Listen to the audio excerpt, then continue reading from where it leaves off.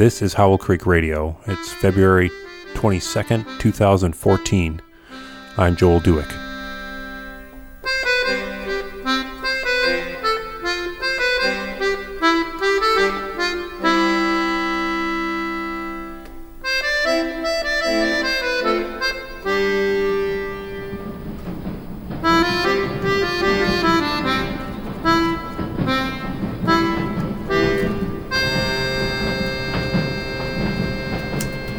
It's nighttime in Minnesota.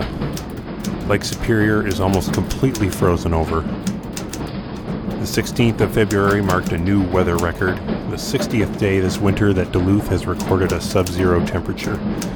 And it was about zero a month ago when I started on the journey I'm on my way back from now.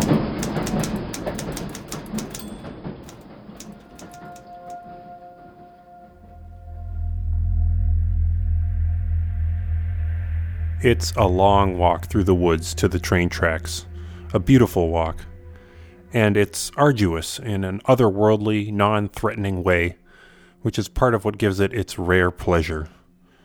For one thing, the walk has to be made at night. This is simply due to the time you have to catch this particular train.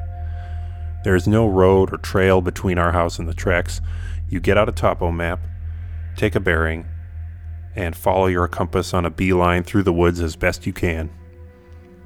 And because you need to refer to your compass and be able to see at least your next marker, you pretty much require a clear sky and a full moon, or as close to a full moon as possible. This time of year, the snow is too deep to walk through. You need snowshoes. Walking out onto 10 feet of unbroken snow at night requires faith. It's like walking on a mist or stepping out into space. The moon, the Milky Way are all around above your head, and if you're lucky, the northern lights are out as well. There's no human company for many miles, but you nonetheless feel surrounded by beautiful, quiet, numinous activity. When you do lower your eyes, everything suddenly feels very close. Large, furry trees approach as you walk, loom over you, and recede again. There are small and large tracks crossing yours, and there are things out at night, moving silently and calling to each other across great distances.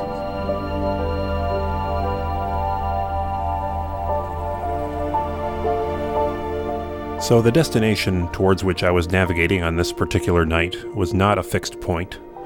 I was not aiming for the train station, in fact, but rather the train tracks. You might think this is like hiking towards a road, in that you can be way off and still likely find a road eventually. But it's really not the same as hiking towards a road, because if you're too far off, you could find the tracks and still miss the train. The target was not a one-dimensional point, not a two-dimensional line, but a smeary, indefinite smudge. Roughly this area of track, between roughly these two clock times. Somewhere out there, a train was plowing along the midnight tracks on stolen time between schedules, and like the stars above us, we were tracking across the endless field towards an inevitable convergence. But the inevitable is made inevitable only by temporal uncertainty and self-doubt. There's a metronome or a mantra beating away inside your head, counting off every pace from 1 to 100, and every time you hit 100, you flip a bead on a piece of rope tied to your coat. This is how you keep track of how many kilometers you've gone. Over and above this rhythm, you're constantly calibrating and checking your internal progress bar. Am I on pace? How fast am I averaging? How much longer? How much time to spare? How far off can I be?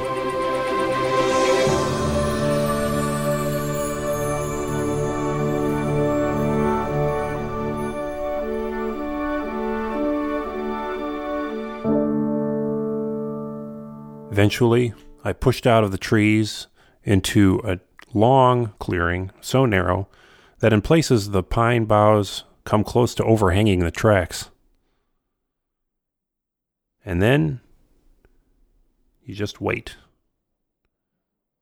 You sit down in a snowbank and watch the sky and try to enjoy it and push away the thought that if you have missed the train, it might be sunrise before you get home again.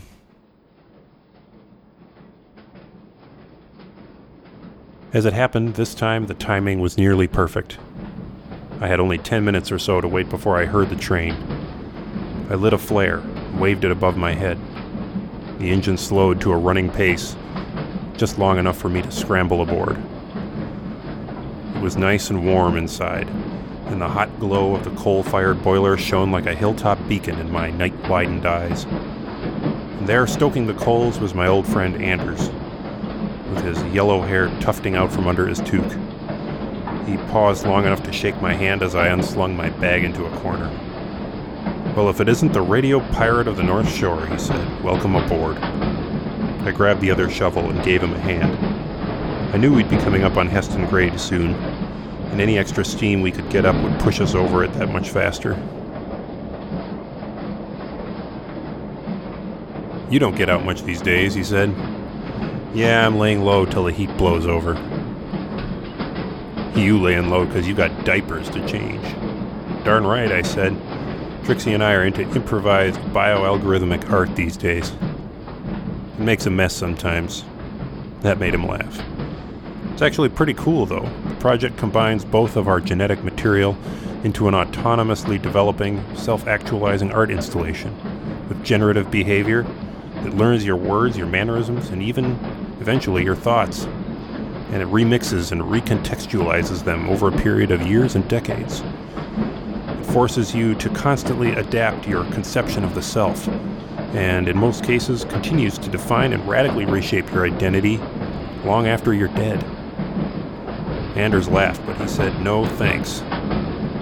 I said he should at least visit sometime, but I knew it wouldn't happen unless it was in connection with something wild. Something that needed doing. We kept talking and we kept shoveling.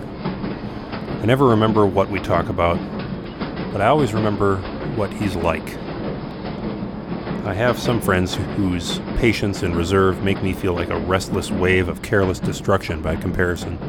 But Anders has such eagerness to find new stories and such disregard for security that beside him I appear to myself as the original stick-in-the-mud in fact. The contrast is humbling, but it does awaken a drive in me to accomplish things, and a willingness to endure the hardships that come in the cause of securing better life, better ground. When we were near the top of the grade, he poured me a cup of burning, sludgy coffee from the kettle, clamped on top of the boiler. Then we moved to the next car back, where he had his amp plugged in, and we took turns on the guitar late into the night. To be continued.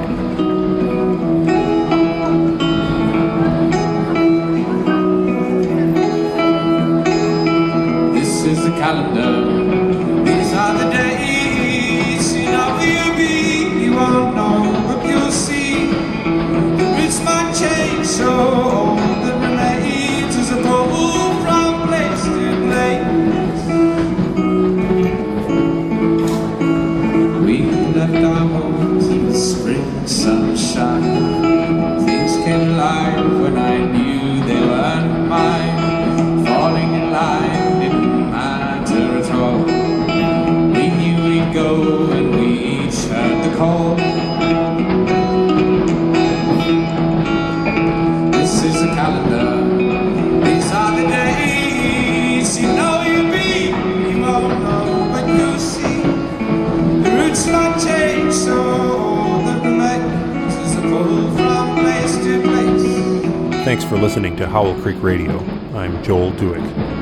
If you don't live close enough to the Superior National Forest to hear us live on the air, you can always click over to howellcreekradio.com to download the latest episodes, leave a comment, or read the notes and transcripts. You can also follow us on Twitter at Howell Creek or at facebook.com/Howell Creek. Howell Creek Radio has no sponsors. This song is The Ghost of O'Donoghue by Johnny Flynn. The text of this podcast is available under a Creative Commons license. So all that remains is a pull from place to place. Dublin took hold, though you never heard told. Died a good man with eyes when bold, where they weep for the crows.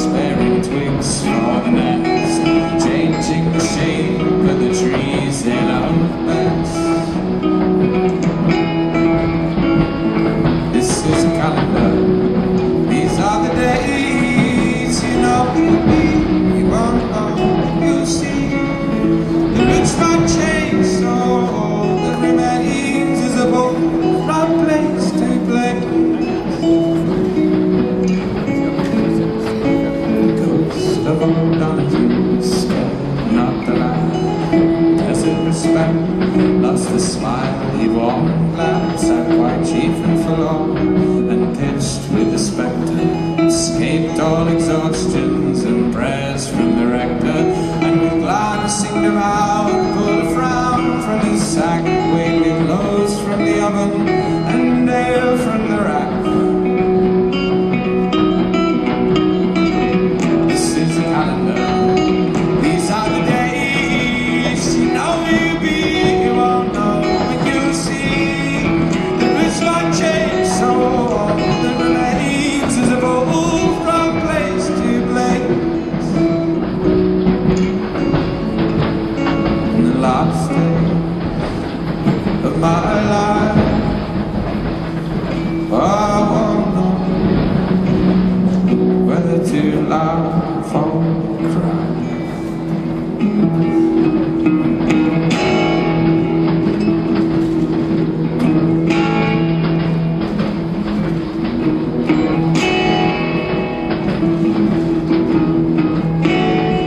The last day of my life,